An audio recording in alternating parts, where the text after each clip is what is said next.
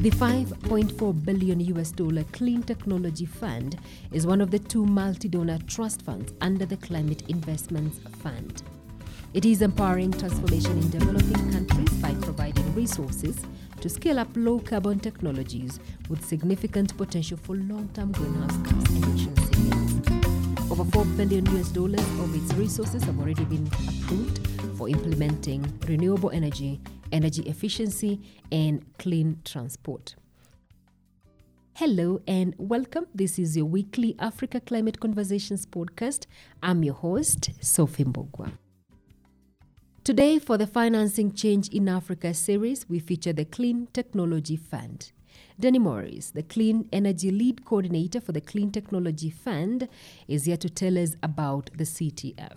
Later in the show, we will be talking to Fatima Hamdouche, the Director of Strategic Steering Moroccan Agency for Solar Energy, MASEN. She will be telling us what has led to the success of the largest solar plant globally, lighting up Morocco. But before, just a reminder, this episode is part of the Financing Change in Africa series, made possible by a collaboration between the Climate Investment Funds, the African Development Bank, and the Africa Climate Conversations. Danny, welcome to the show. Tell us a little bit about the Clean Technology Fund. The CTF was the first fund established under the Climate Investment Funds, and it was established back in 2008 in response to a call from G7 and the G20 to find ways to kickstart climate investments, which at the time were not being made to a great degree by the international community. Mm-hmm. And the goal of CTF, when it was set up, was to empower transformation in developing countries with a focus on middle-income countries by providing resources which they could use to scale up low-carbon or zero-carbon technologies that had potential significant potential for long-term greenhouse gas emission savings. Sure. So the way the CTF works is our projects are implemented through partners that we work with to provide concessional finance to them that they can then use to develop large-scale country-led projects and programs in renewable energy, energy efficiency, sustainable transport, really across a whole range of clean technology areas and sectors. All right. So the Clean Technology Fund, when I was looking to it, we found that it's actually a $5.4 billion US dollar fund. And I was wondering, in terms of when it comes to working in Africa, where have you been working in Africa, and how much of that money is how much of that money goes into Africa? Yeah, sure. So we are a $5.4 billion fund, although we recently launched a new program worth about 350 million. So we're up to 5.7 now, which is exciting. And in Africa, we have about 27 projects that cover a range of countries. When you can think about the CTF experience in Africa, it really brackets the entire continent, because our major intervention areas, at least at the beginning of the program, were in Morocco, Egypt, and South Africa. And those three countries, they tell the early story of CTF. And then the later phase that we're in now, where we're entering more work in more countries. So we've increased work in Nigeria. We have a couple private sector projects in Burkina Faso and Uganda. And that's sort of an interesting contrast of how the program started in its initial approach versus what it's doing now. And I think sets us up well for what we hope to do in the future. You say it's different from how the project started and where it is now. Are the other projects in renewable, and does it mean just tell me how you started and where you are at the moment in terms of working in Africa? Sure. So when I think of the CTF story in Africa, you can kind of think of it as three phases. The first phase, we took some big bets early on Okay. And I'll get into that, what that means. We sort of watch things unfold, and based on our experience, the second phase was adjusting to reality on the ground and responding to market's demand and things like that. So we're now sort of at the end of that phase and entering a new phase where we're developing new programs that we think can really continue to pave the path to zero carbon economies in Africa. So let me sort of talk about the big bets that were made early.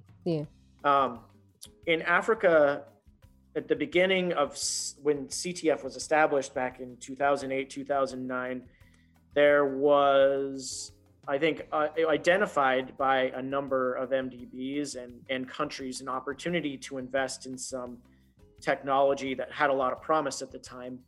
And I'm talking about concentrated solar power. It was seen as, a really exciting area that could benefit from some concentrated investment from what CTF provides. And CTF, one of its great strengths is that it provides concessional finance. That's finance that is available at below market rates to countries to use to do riskier types of interventions, right? We like to say that our capital is risk bearing, it's patient, and it allows for different kinds of approaches. That might be some experimentation with different sorts of financial instruments, or it could be taking these big bets.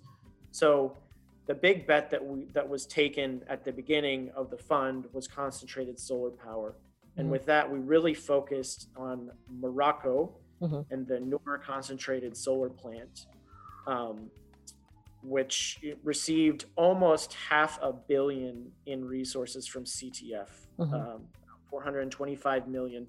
That was able to mobilize an additional $2.5 billion from MDBs and bring in private sector partners to mobilize their resources at more than 300 million. The result of that intervention was that the Noor complex in Morocco became the largest solar complex in the world, 580 megawatt structure complex that, helped not only put Morocco in sort of a leadership position when it comes to developing clean energy on the continent, but also actually helped shift the cost curve of concentrated solar power. Right now, I think CTF is responsible for about 15% of financing in concentrated solar power around the world. And that's not only in Morocco, it's also in South Africa. As I said, the early story sort of brackets the continent. In South Africa, CTF invested in 3 projects totaling, again, about $500 million, which brought in additional financing from the MDBs at about $500 million as well. And we were able to develop 3 concentrated solar plants in the country, with one being the first CSP in a developing country was built in South Africa with CTF resources combined with MDB resources. So that sort of represented the big bets that we took early on. Some other ones you can think about were sort of paving the path for wind energy in Egypt was one of our early interventions. We also, SIF, working with CTF and also with our Energy Access Fund, SREP, which I think you'll talk about in a later episode, we're very focused on geothermal as well. So these are technology areas where an opportunity was seen to make these big bets and try and move the needle when it comes to technology costs and deployment. Thank you so much for that. I'm just listening to you and wondering, what are the lessons that you've actually learned? And one of the critical things that I would want you to address is Africa, in most cases, the cost of investment goes high because of the perceived risk, and especially some of the parts of the continent, you find probably there are issues of security. But then again, the cost of investment generally, you'll find even the cost of borrowing for big projects, you find it goes high because of the perceived risk. What is your experience as far as the risk in the continent and your investment in terms of CTF? Yeah, the risk is real. It's a real consideration that we have to make. And so that's why in the sort of second phase of CTF operations that I mentioned, we had to pivot to be more flexible and be more responsive to conditions on the ground. I will admit that some of our early attempts at intervention in some countries were kind of stymied by the risks that existed or were perceived on the ground, right? Sometimes it would be difficult to attract private sector resources. And, an example is in Nigeria, our initial efforts were to develop a $250 million implementation plan in renewable energy and urban transport. And as those projects were developed, there were a number of different snags, right? There were issues with procurement, or there were issues with design, or there were sort of financial troubles with some of our partners. And so we kind of had to pull back and try to be responsive to the markets, or to the demand, really. So the risk is always there, but we sort of exist to help alleviate some of that risk and really try to make it palatable for other kinds of investments. So we're always looking for, through our MDB partners, we're always in close contact with our country partners, trying to figure out what they think is doable or feasible in situations. We're always on the lookout for private sector actors and trying to entice them to make these investments. And so in the second phase of CTF operations in Africa, there's really been a focus on trying to mobilize private sector resources and identify operations that can attract the private sector. So the result of that has been, in Nigeria, we have sort of focused our efforts on things like transport, and recently got a project approved, a $20 million project to develop a cable car in the city of Lagos, right, which is attracting more than 270 million in co-financing, right? And that has helped facilitate a partnership between the public sector and the private sector. Even thinking back to our big bet in Morocco, what we were able to do in what was perceived as a risky sector, we were able to come in with our resources and really show the private sector that these type of investments can be successful. And so then that sort of attracted them to be willing to make more investments later on. Yeah. And I think, I'll just sort of end this piece by talking about flexibility. And an example, again, I go back to South Africa. We sort of had initial ideas to make investments in solar power, and due to sort of financial constraints with Eskom, we had to step back and restructure a project that could be more responsive to the needs of the country and could attract private sector investors. And so in restructuring that project, we actually focused more on supporting a wind farm with battery storage, an innovative, a sort of trailblazing project to incorporate battery storage, which is resulting in a lot of interest from the private sector. And South Africa is now becoming one of the world's hotspots for developing storage technology and financing to support those installations. And apart from mobilizing funds, working closely from the private sector, how do you work with the local government and the local CSOs? When it comes to project work, we really work through our MDB partners because they're the ones on the ground, kind of doing the day-to-day. For, in a larger sense, we have our governance structure, our trust fund committees, which have government representatives on them. And, we engage them regularly to talk about projects, to talk about, the direction that the CTF is going, strategic conversations.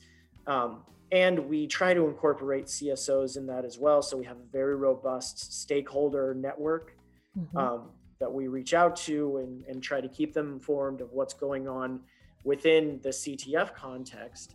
And then also, as I said, working through our MDB partners to make sure that those day-to-day needs are being met using the safeguards that the MDBs have developed over time and their sort of engagement protocols for working with CSOs and making sure that their voices can be heard. Perfect. And probably maybe you can share some of the lessons that you've actually learned while working in Africa that probably the institutions that are listening to us today would actually learn from there, and if they weren't in terms of improving their investment in Africa. Yeah, a couple lessons learned sort of jump to the front of my mind. One is sort of really institutional buy-in.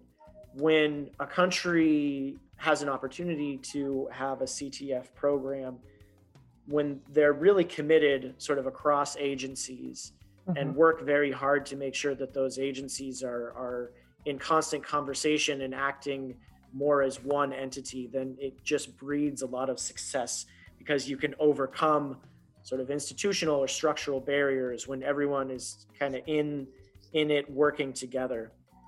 Another lesson that I think is really valuable is sort of doing the technical building through technical assistance up front can set you up for success in trying to conquer those barriers. Thinking about what is needed and what actions need to be done in concert with an investment program can be really helpful. In the Egypt wind operation that I mentioned earlier, CTF resources were approved, the financing was deployed in parallel with laws being changed to make sure that they could be used more effectively.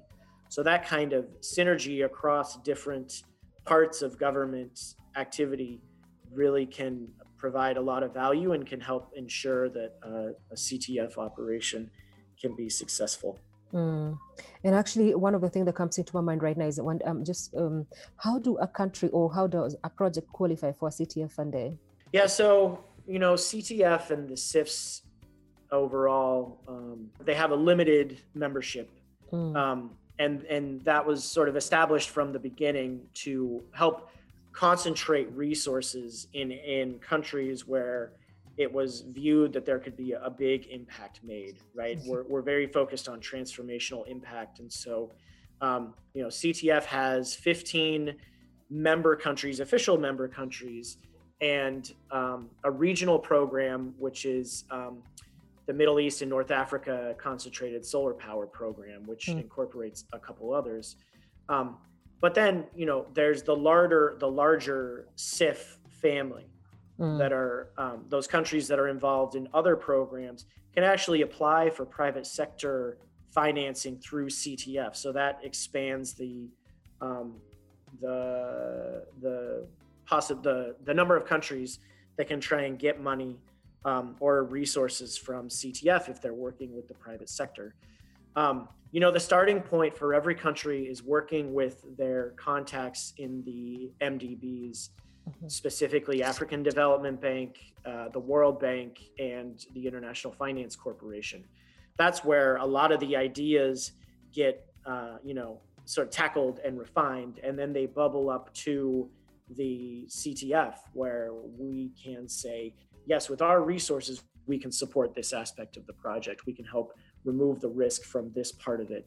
And that's, that's the way that we get projects and countries can get involved with us. Okay. And one of the things that I found over the years, I've understood that is a major challenge when it comes to many African countries accessing financing is actually writing bankable proposals. I'm just wondering, with your members, and that is both for the CIF and CTF, do you work with your members to making sure that your members can actually write bankable proposals that can be able to actually be funded? This is really a space where our MDB partners take the lead, and they come to us to ask for resources on technical assistance to help build those bankable projects and build those pipelines, which is really what we're looking for. So to facilitate that, last year, I think it was, we in the CIF started a technical assistance facility where CIF countries can come and apply for small amounts of money to help build the technical capacity. The idea being that we'll have this, that a small amount of work done at the beginning can then lead to a pipeline of bankable projects later on. I mean, it is always a challenge to sort of do this, and that's something that we have seen over the course of our operations is making sure that bankable projects are actually bankable over time. There's been a lot of trial and error to the benefit of the CTF over time, and so incorporating lessons learned and facilitating dialogues amongst countries that are receiving CTF resources is something that we try to do as well. So we, over the years, have had a number of dialogues. We have an ongoing series of events to bring practitioners together to share the lessons they've learned and the challenges that they've faced, bringing bankable projects to the fore to receive funding. All right, fantastic. And Danny, what's the way forward? As in not the way forward, but basically the future. How does the future look like for CTF in Africa? It's a very exciting time, honestly. We are in the midst of finalizing a whole new set of programs that we hope can really benefit Africa. So there are a couple that I want to mention. First, there is a window in CTF that just launched in 2020. It's called the Global Energy Storage Program.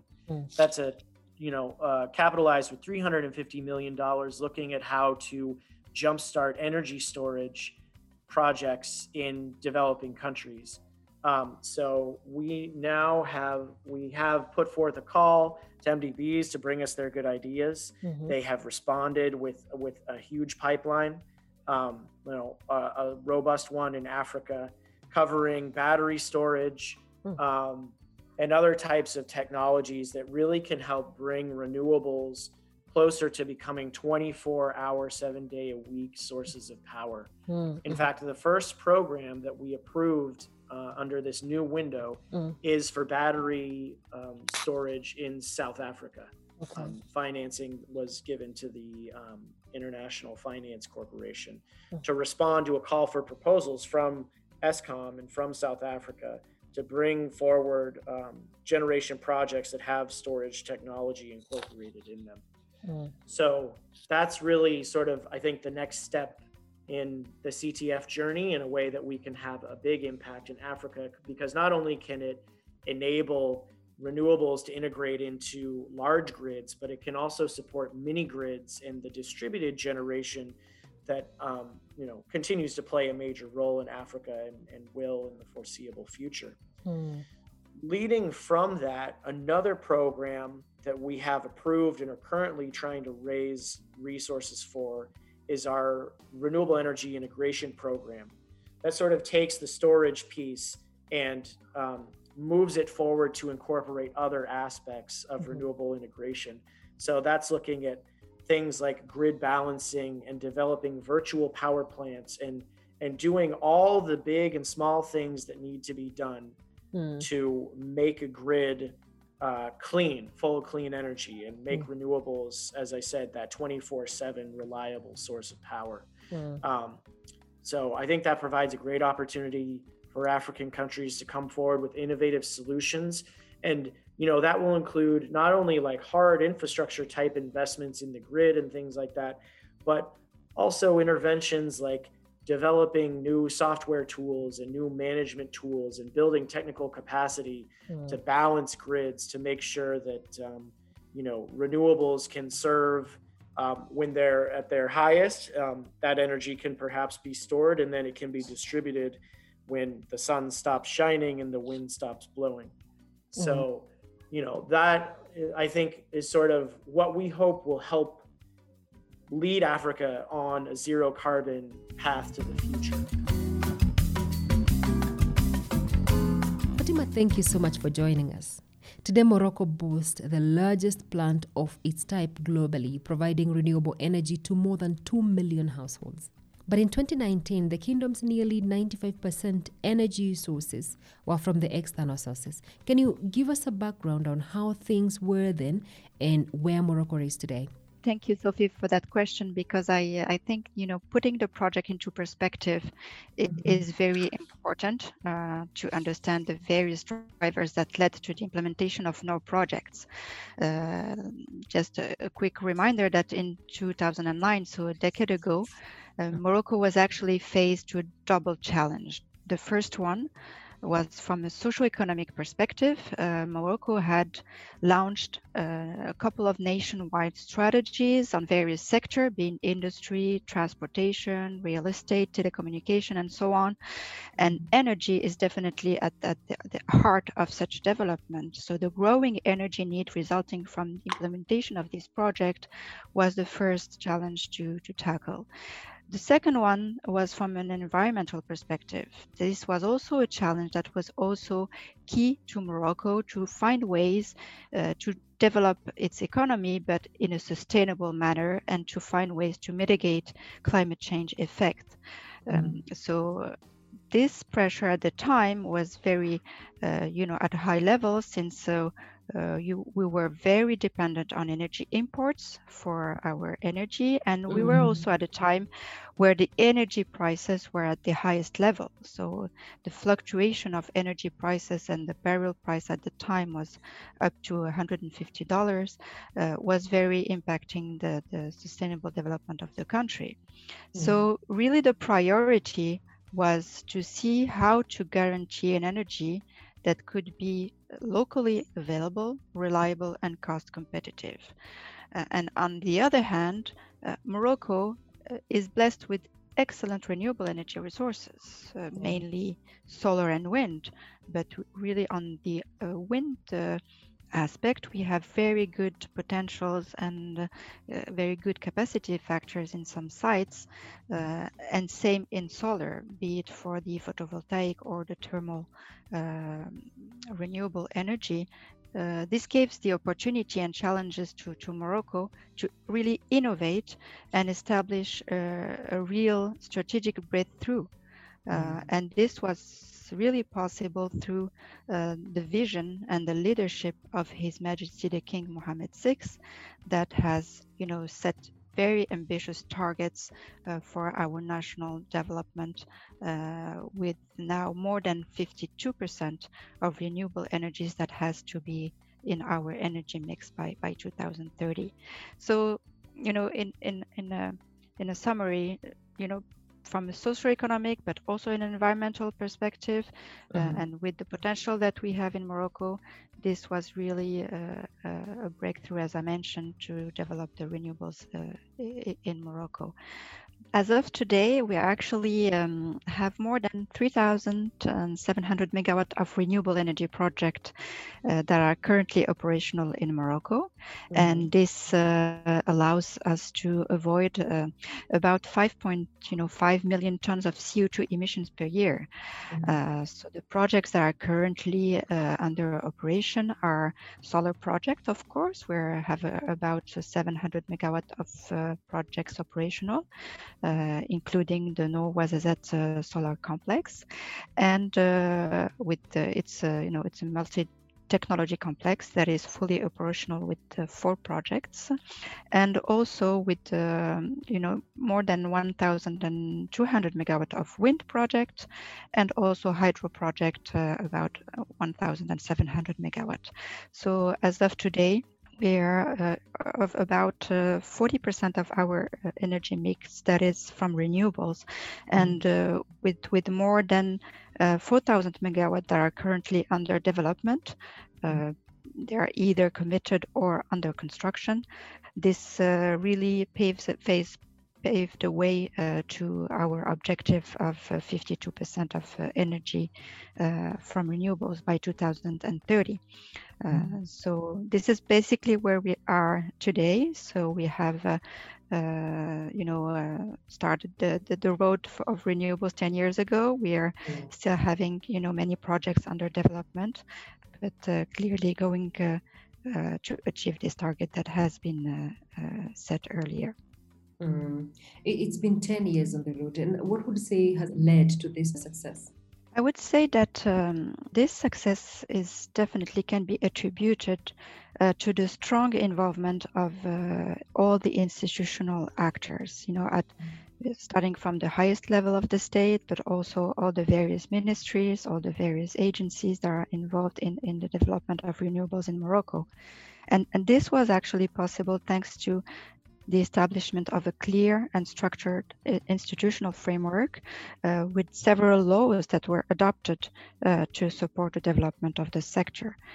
And in particular, this led to the creation of Mazen, a dedicated actor to support the development of such projects with really specific prerogatives in that sense. And maybe what is also worth mentioning is Mazen is actually really acting on a dual approach, on a public but also on a private basis, in order to guarantee that attractive conditions are in place to support and contribute to the development of renewables.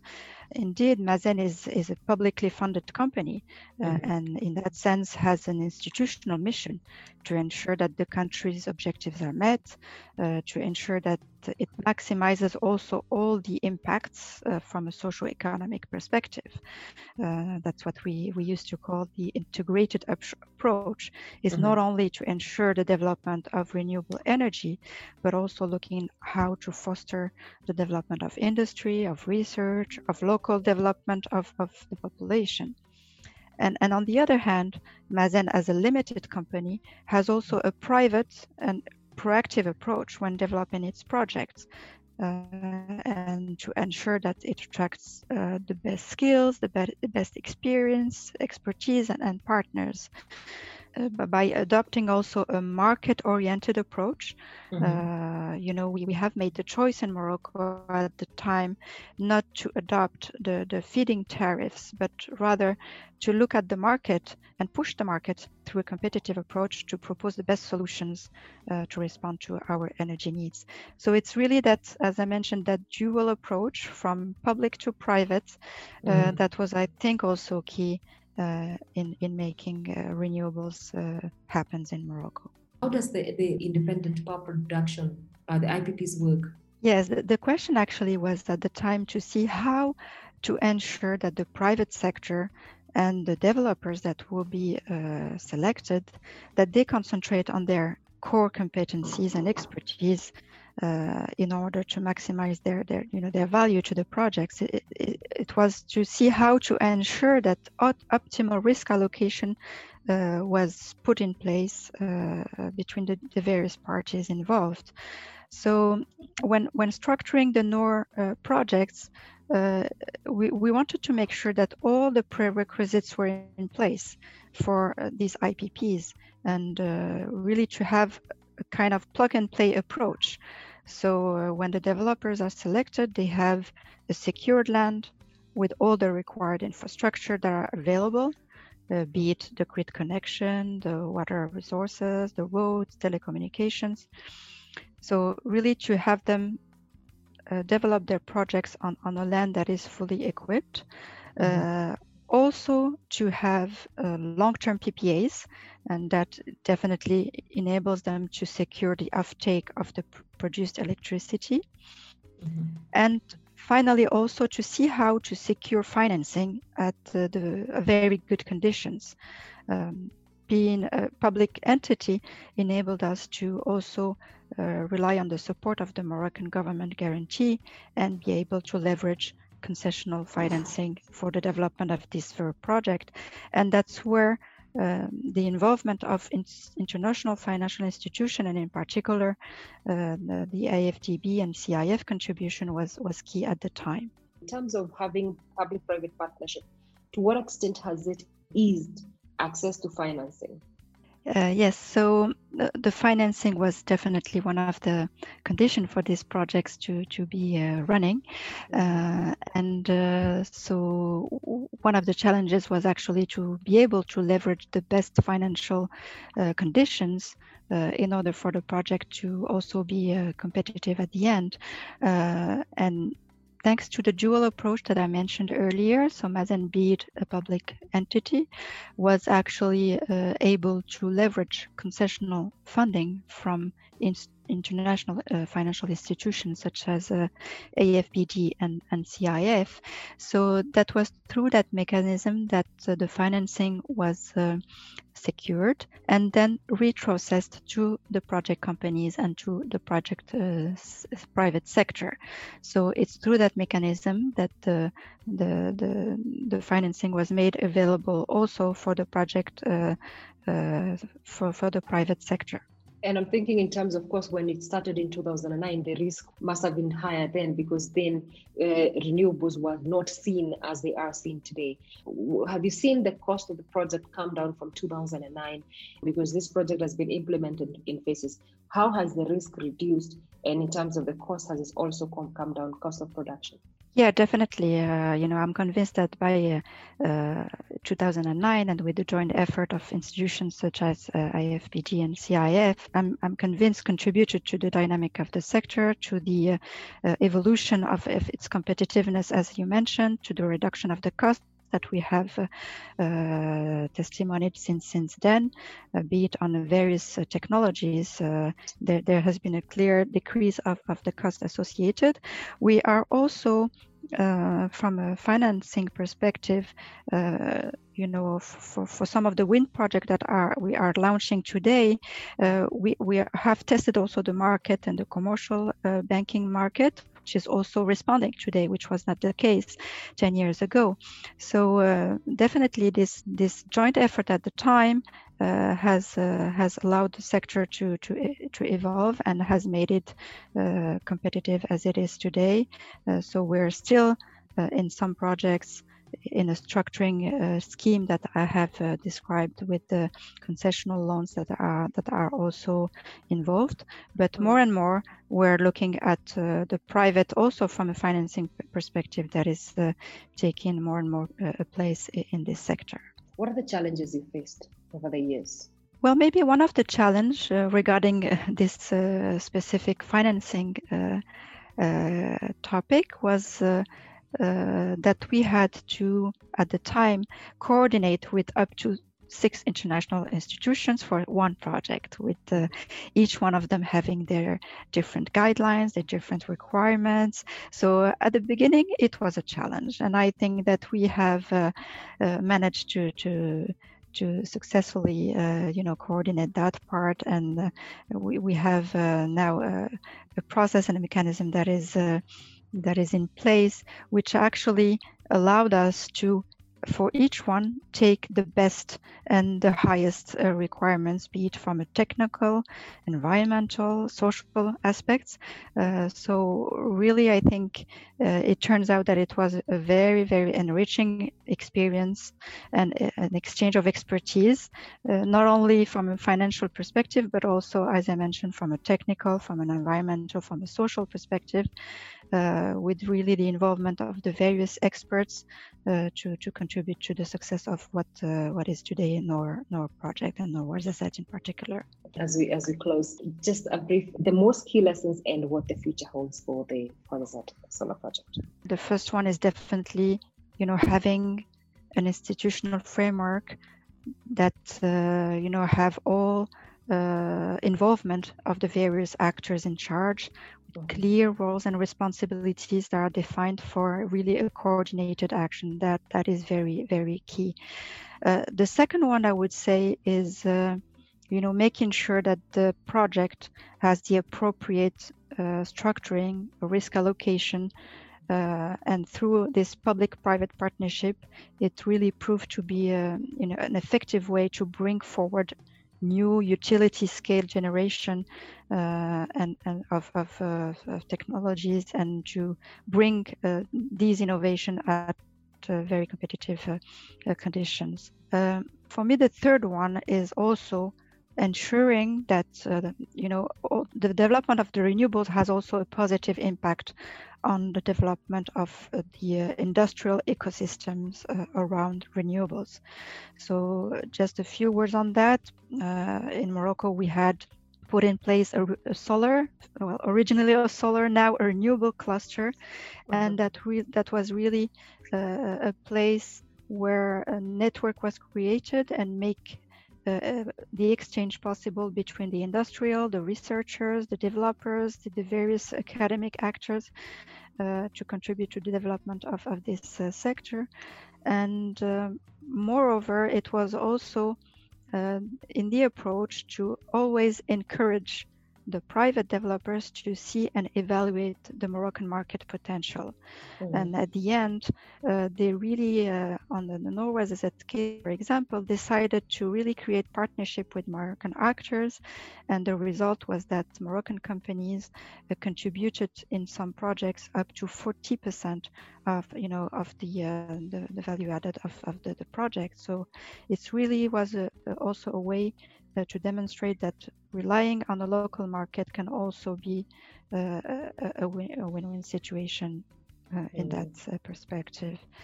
And finally, the last one, but not the least, is ensuring that the project contribute to the local development of the population. Developing the Nouarzazate project could not be considered as a success if the conditions of the surrounding population was not improved. These projects are usually located in areas where the living conditions are below the national average. So ensuring population have access to basic infrastructure such as electricity and water was a necessity. And actions were really taken at the very early stages of the projects to improve these conditions. And we also have a dedicated team that is also in charge of local development, and that contributes to many actions that have been initiated in several areas, be it education, health, sustainable agriculture, actions also for women empowerment, etc. So and of course making sure that employment and training are also we have local employment that is also encouraged, and that was also made possible through the partnerships with the local employment agencies and the local training office in Ouarzazate. So I would say that really in conclusion, the support of all the partners, be it public or private, the involvement of institutions such as IFPD and CIF was definitely also key. And this integrated approach, looking at a broader and sustainable impacts were also key when developing NOR projects. That was Fatuma Hamdouche, the Director of Strategic Steering, Moroccan Agency for Solar Energy, MASAN. Earlier on, we had Denny Morris, the Clean Energy Lead Coordinator for the Clean Technology Funds, telling us about the Clean Technology Funds and the giant solar plants lighting up Moroccan from the desert, made possible by funds from the CTF. Be sure to join me again next week on Thursday for the Financing Change series, but on Tuesday we will be meeting up for the mental health and climate change impact. But stay in touch by visiting our website www.africaclimateconversations.com or through Spotify, Apple, Google, or any other channel you access your podcast. Talk to us via email info@africaclimateconversations.com or follow us on Twitter, Facebook, and Instagram, or even subscribe to receive a weekly newsletter by hitting the subscribe button on our website. Remember, this is an 8-part series on financing change in Africa, made possible by a collaboration between the Climate Investment Funds, the African Development Bank, and the Africa Climate Conversations. See you on Tuesday, but until then, kwaheri. My name is Sophie Mbugua.